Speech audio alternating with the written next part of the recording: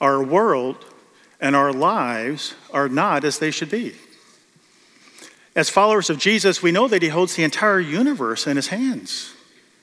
And we know that he holds each one of us in his hands. And yet, our lives are not as they should be. Listen to these words from a recent song. It's by an artist, Matthew West. It's called Truth Be Told, and I'm not going to sing. But the song opens up like this. Line number 1. You're supposed to have it all together.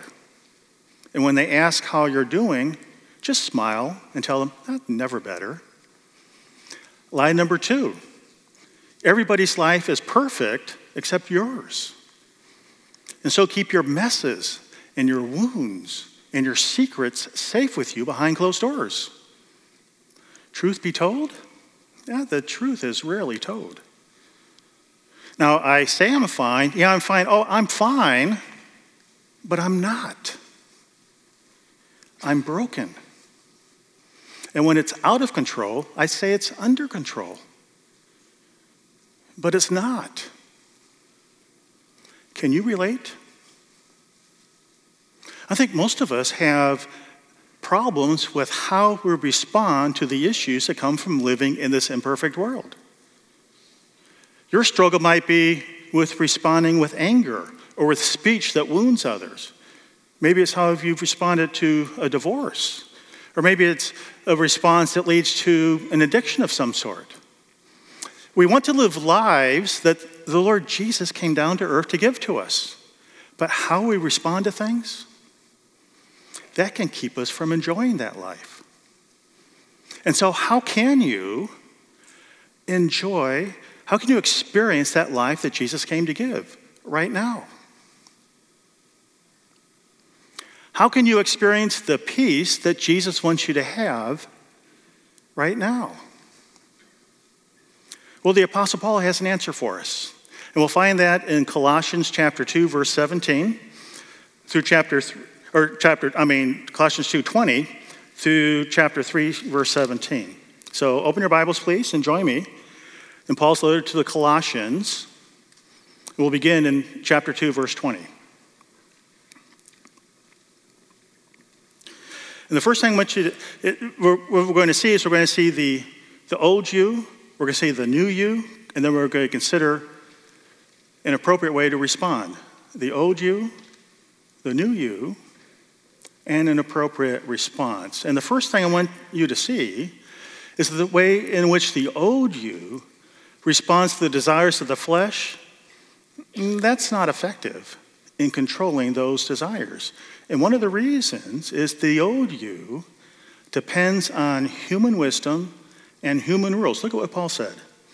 Colossians chapter 2, verse 20. He said, if you have died with Christ to the elementary principles of the world, why, as if you were living in the world, do you submit to decrees?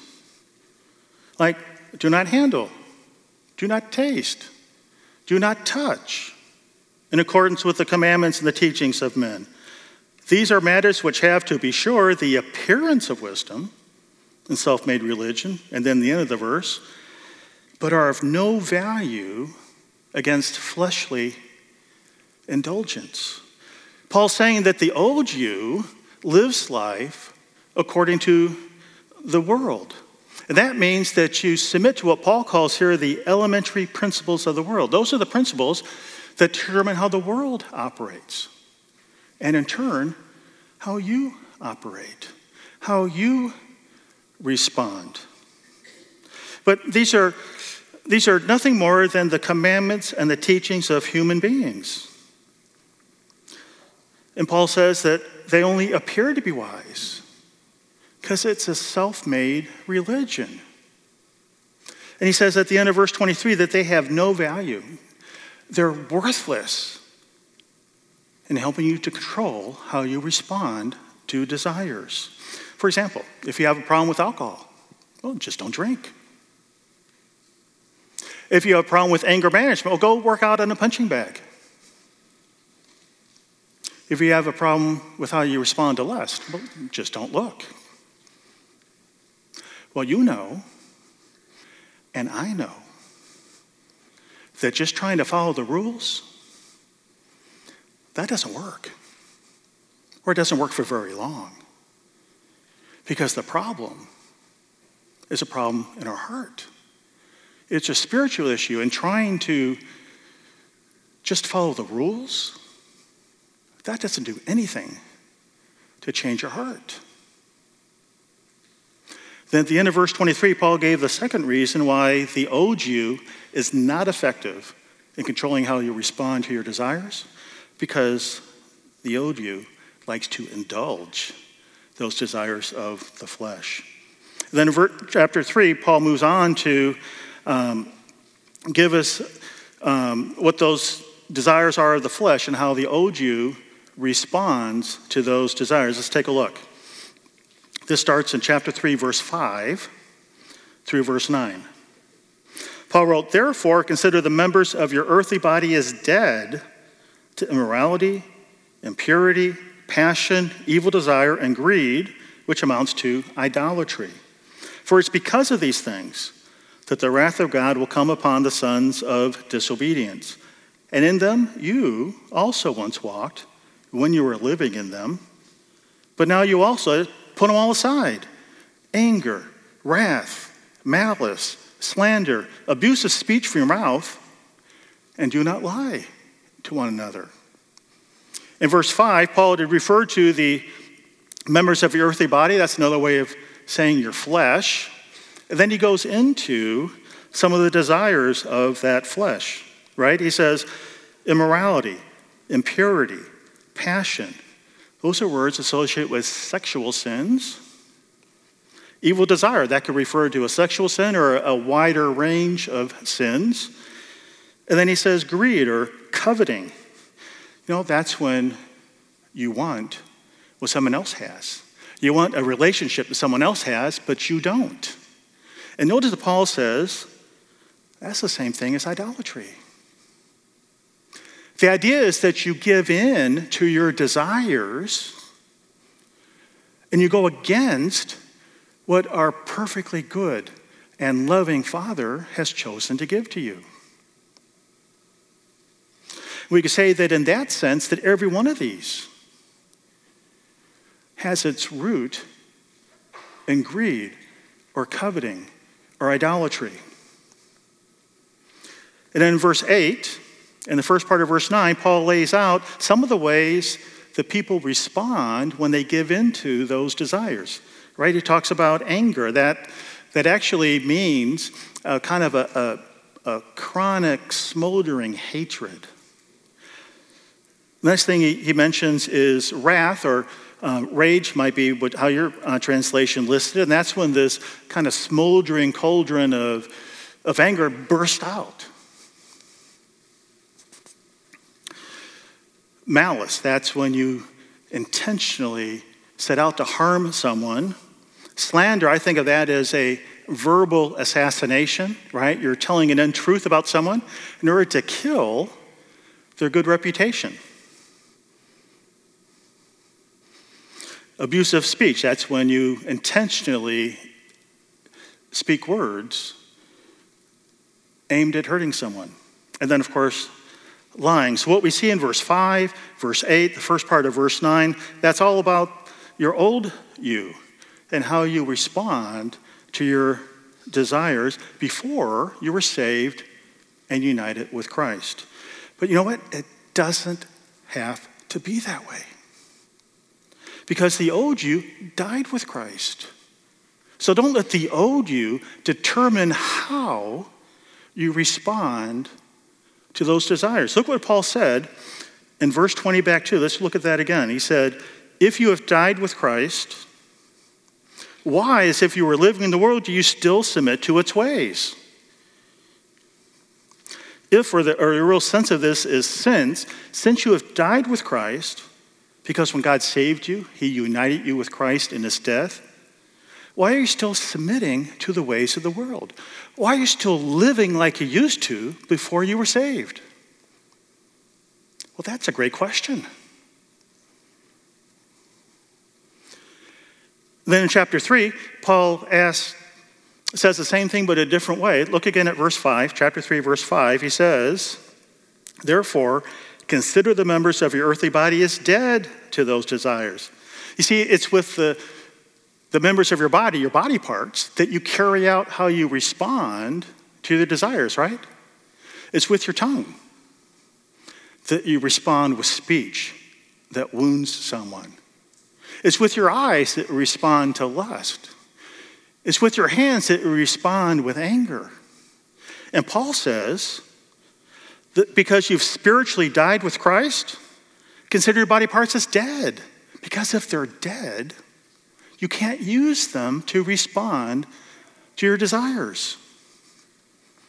And then he added in verse 7, he said, it's in them that you also once walked, right? Past tense. When you were living in them. The idea is that in the past, before you were saved, before you were united to Christ in his death, that's how you used to walk. That's how you used to live. That's how you used to respond to those desires. But then we come to that verse 8. Paul said, but now, you also put them aside. You don't have to live that way anymore because you've been changed. You're different. We've seen the old you, but that's not the end of the story. Let's look at the new you. And the way the new you responds to your desires, it's focused on heaven, and it's Christ-like. That's because the new you is united with Christ in heaven. Look at how Paul talked about this. It's in the first few verses of chapter 3. We skipped them before, but now it's time to read them. Chapter 3, verse 1. Therefore, if you've been raised up with Christ, keep seeking the things above, where Christ is, seated at the right hand of God. Set your mind on the things above, not on the things that are on earth. For you have died, and your life is hidden with Christ in God. When Christ, who is our life, is revealed, then you also will be revealed with him in glory. Paul here reminded his readers that not only had they died with Christ, but they've been raised from the dead with Christ as well. And where is Christ now? He's in heaven. And so you also are in heaven with him because you've been united with him. Right now it's in a spiritual sense. Later on it's going to be physical. When you get your resurrection body. And because that's where you are spiritually, that's where your heart should be as well. So Paul said in verse 1, he said, keep seeking, keep desiring after, keep aiming for the things or the ways of heaven, because that is where Christ is. And he's seated at the right hand of God, the position of authority and power, where the divine king gets to set the rules for how to respond when you live in his kingdom. Then in verse 2, Paul says that the very way you think should be based on where Christ is and on Christ and his ways. In other words, the pattern for how you respond should be based on the pattern that Christ has shown. It's what would Jesus do kind of idea. And then in verses 3 and 4, even though Christ remains hidden with God in heaven, at least for now, there's going to come a time when Jesus comes back. Not as a humble baby this time, but in full power and glory.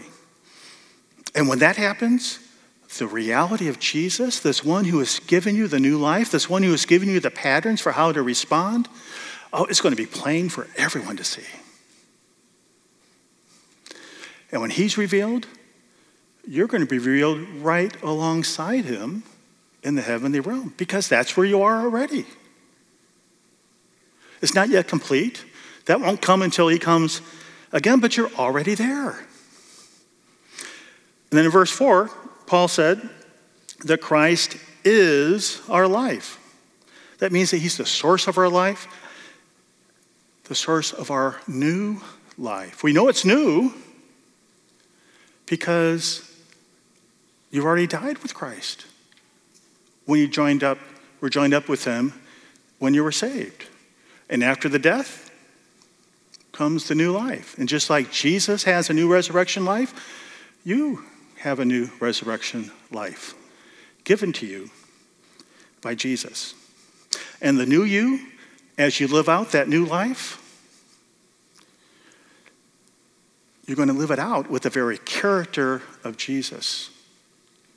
And as you do that, you're going to demolish all the barriers that separate you from other believers. Look at how Paul described this, verses 9 through 14. He said, "Do not do these sorts of things. Do not respond in this way, since you have laid aside the old self with its evil practices, and have put on the new self, who is being renewed to a true knowledge according to the image of the one who created him. A renewal in which there is no distinction between Greek and Jew, circumcised and uncircumcised, barbarian, Scythian, slave and free man, but Christ is all and in all. So, as those who have been chosen of God, holy and beloved, put on a heart of compassion, kindness, humility, gentleness, and patience, bearing with one another and forgiving each other, whoever has a complaint against anyone. Just as the Lord forgave you, so also should you. Beyond all these things, put on love, which is the perfect bond of unity." So in verse 9, Paul is talking about the old self, the old way of living, the old way of responding. That's gone. Put it aside. Because Christ died and you've been united to him in his death, that's not you anymore. Put it aside.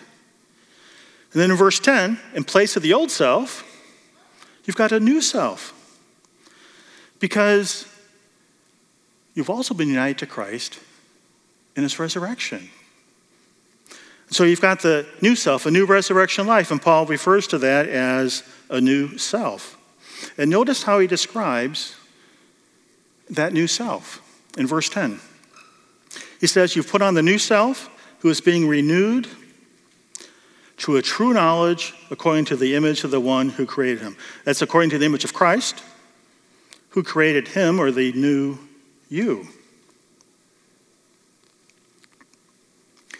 Paul uses this metaphor of putting off or taking off old clothes, old dirty clothes, and putting on new clean clothes. That's a picture of what it looks like to take off the old self and its way of responding and putting on the new self and its way of responding. And even though that has already been done by God when you were saved, Paul says that this reality needs constant renewal. It needs an ongoing refreshing. It needs renewal in the true knowledge of Christ and what his character is all about and how he responds, and we find that in the pages of Scripture. It needs this ongoing refreshing because the old flesh, it's not gone yet. And every day it's trying to pull us backwards into the old habits, the old way of responding. And so we need constant renewal. Even though we got a new self, we need a constant renewal. And then in verses 12 through 14, Paul describes what the new life looks like when it reflects Jesus Christ. And notice how much of the description matches what Paul said the character of Christ looks like, the fruit of the Spirit, from Galatians chapter 5. Where he says, put on a heart of compassion and kindness, humility, gentleness, and patience. He talks about bearing with one another. That means to put up with each other when it's hard to do so, and to forgive each other, just like God has forgiven you. And then at the end, he says, above all these things, put on love. You see, I think that these character traits, these behaviors are what it looks like to love each other in different circumstances. And when we do that, when we love like Jesus loves, look what Paul said the result is going to be. At the end of verse 14, it said it's going to be the perfect bond of unity. Back in verse 11, he mentioned what that unity is going to look like. Look at it again. He says that when you are renewed like that, when you love like that, it says you're going to have a renewal in which there is no distinction between Greek and Jew, circumcised and uncircumcised, barbarian, Scythian, slave, and freeman. So when you unite to Christ, all the barriers between believers are gone. Not all the differences, right? We're not created identical, right? We're created uniquely and specially by God. But the barriers that can get in the way and divide us, they're history. They're gone when we have the character of Christ and we love like Jesus loves. Right? No national barriers like between the Jews and the Greeks or the Gentiles. No religious barriers like those who've been circumcised and those who haven't. No cultural barriers like the barbarians. That's how the Greeks referred to those who weren't Greek. And the Scythians. No social economic barriers like between the free man and the slave. Right? The barriers are gone because we're all the same before Christ, before God. We're all sinners who have been saved by God's grace. We've all been united to Christ and been given a new identity. Well, that's the old you, the new you, but only if you've been united to Christ. And you only get that way if you have trusted Christ for your salvation. If you've not done that yet, whether you're sitting here in the pews or you're joining us online, let this be the day. Let this be the day that you experience the death of the old self and the resurrection life of the new self by trusting Christ to save you, by having him pay the penalty for your sins. It's as simple as that. So what was Paul doing in this part of his letter to the Colossians? The end of chapter 2, the first half of chapter 13. Well, Paul knew that every believer, every follower of Jesus has changed. They've been given a new identity. They've changed from the old self into a new self, and God has already done that. He's given them a new nature of Christ, so they can respond like Christ, so they can look like the fruit of the Spirit. But he also knew that the Christian life doesn't always measure up to what it should be. When he looked at his life, and he looked at the lives of other believers who have had that new life, there's a discrepancy oftentimes between who they are and what they do. And it led Paul to ask a couple of questions. If believers who have been united to Christ in his death, and therefore the old sin nature has died, why do they still respond like the world does?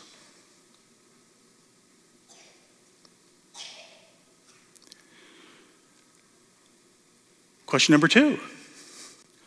If Christians who have all experienced the resurrection life of Christ and been given the new nature, the godly nature, why is it that it's only sometimes they do pretty good at looking like Jesus? But other times, they respond with rage, with speech that wounds. They live in fear. They feel the need to turn to drugs or alcohol or sex or shopping or eating to medicate the pain of life. We could ask a question ourselves. Why did Matthew West feel the need to write that song, Truth Be Told, where Christians pretend or even lie and say they're all right, that they're fine, but they're not. They're living broken lives, and they're not experiencing the peace of their new resurrection life. Paul's answer is the same for all those questions. And his answer is that, yes, you've been given the new resurrection life, the new nature, but guess what? It's living its life in a not yet made new body. Spiritually, the new life, the new nature, but physically living in the old body that's got the ungodly desires that is trying to pull you back into the old way of doing things. And so Christians, there's a disconnect oftentimes. And we frequently resort to the old way of doing things, the old way of responding. Why is that? Could be force of habit. Could be that, yeah, there indeed is pleasure, temporary, in indulging the flesh. And frankly, it can be hard to respond like Jesus all the time. Whatever the reason is, people respond, Christians respond according to the old self and not according to the character of Jesus. But Paul's point is, it doesn't have to be that way anymore. Well, we've seen the old self, we've seen the new self. Let's look at an appropriate way to respond. So, how should we respond? Choose to act like your new life is real, because it is. Choose to act like your new self is real. Notice what Paul said in chapter 3, verses 15 through 17. Verse 15, let the peace of Christ rule in your hearts, to which indeed you were called in one body, and be thankful. Let the word of Christ richly dwell within you with all wisdom, teaching and admonishing one another with psalms and hymns and spiritual songs, singing with thankfulness in your hearts to God. Whatever you do, in word or deed, do all in the name of the Lord Jesus, giving thanks through him to God the Father. Notice that in every one of these verses, Paul gives commands. That means you have to do something. And what Paul tells you to do is what you need to do in order to act like your new self, your new life is real. Look at verse 15. Let the peace of Christ rule in your hearts, and be thankful. It's this emphasis on peace. Paul is pointing out that one of the key blessings of the new life, of the Christian life, is peace. But if you're going to experience Christ's peace, then you have to choose to let his peace rule in your hearts. That means you have to let peace help determine how you're going to respond. Choosing peace. What's going to cause peace between you and God? And peace with one another. And when you choose to be thankful, this is why this is in there. When you choose to be thankful because you're trusting God to give you what you need, it's easier to choose peace. Because now you don't have to strive to get something that God hasn't given you and that you think you deserve or that you want. When you choose peace and thankfulness, instead of feeling deprived, you don't have to lie. You don't have to speak in words that wound others. You don't have to try to get what you want by responding with rage. Verse 16. Let the word of Christ richly dwell within you with all wisdom. If you're going to experience the resurrection life, then you have to choose to let the wisdom of God and his word dwell deeply inside you. You have to know what his word says. You have to meditate on it. You have to let it sink deep into your soul. And then you have to choose to live according to what it says. Verse 17. Whatever you do, do it all in the name of the Lord Jesus. Contrary to what some of us think, there is no separation in God's mind between what is religious and secular, sacred, and what is a part of our lives that is worldly and secular. We live all of our lives in front of God. And so Paul says, whatever you do it all in the name of Jesus. The name here means his character, so you respond with the very character of Christ, right? You have that new life, you have that nature, you have that character, so act like it. So after you've put off the old, you've put on the new self, how should you respond? Choose to act like the new self is real. How you live should match up with who you are. How you respond should be like how you really are, that you really do have that new self. Now, I know for me, it's easier said than done, isn't it? So how do you do it? Whatever the desires of the flesh that you have, whatever they are, you have access to divine resources to help you. And so ask God for his help. Sometimes the Holy Spirit will work directly in your life by his power alone after you've asked him for help. But other times, I think the majority of the time, the Holy Spirit will work through his people. He'll work through your brothers and sisters in Christ, through your church family here at Grace. And an excellent ministry that we have here at Grace, in which the Holy Spirit works through his people, is the regeneration ministry. Let's take a look at this video.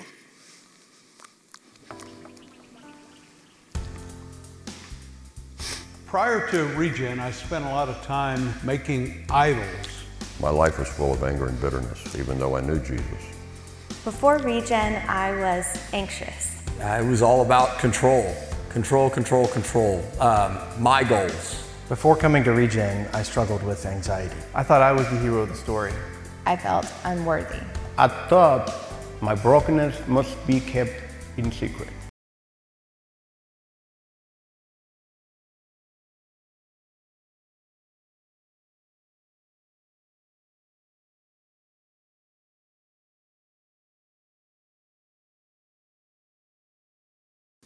After Regen, I feel like I can be more honest with myself. I learned how to find my identity in Christ rather than in broken systems.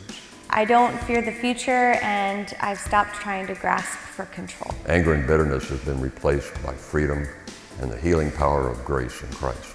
While working through Regen, I learned how to more fully place my trust in Christ, and the anxiety melted away. I'm no longer controlled by fear or anxiety. I now submit to God as the Lord of my life.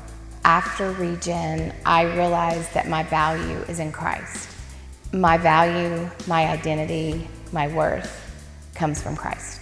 Christ used Regen as his instrument in letting me know that I was not alone in this fight, that my brokenness could be healed, and that I no longer had to keep my brokenness a secret. I'm now open to share my brokenness with anybody that's willing to listen to me.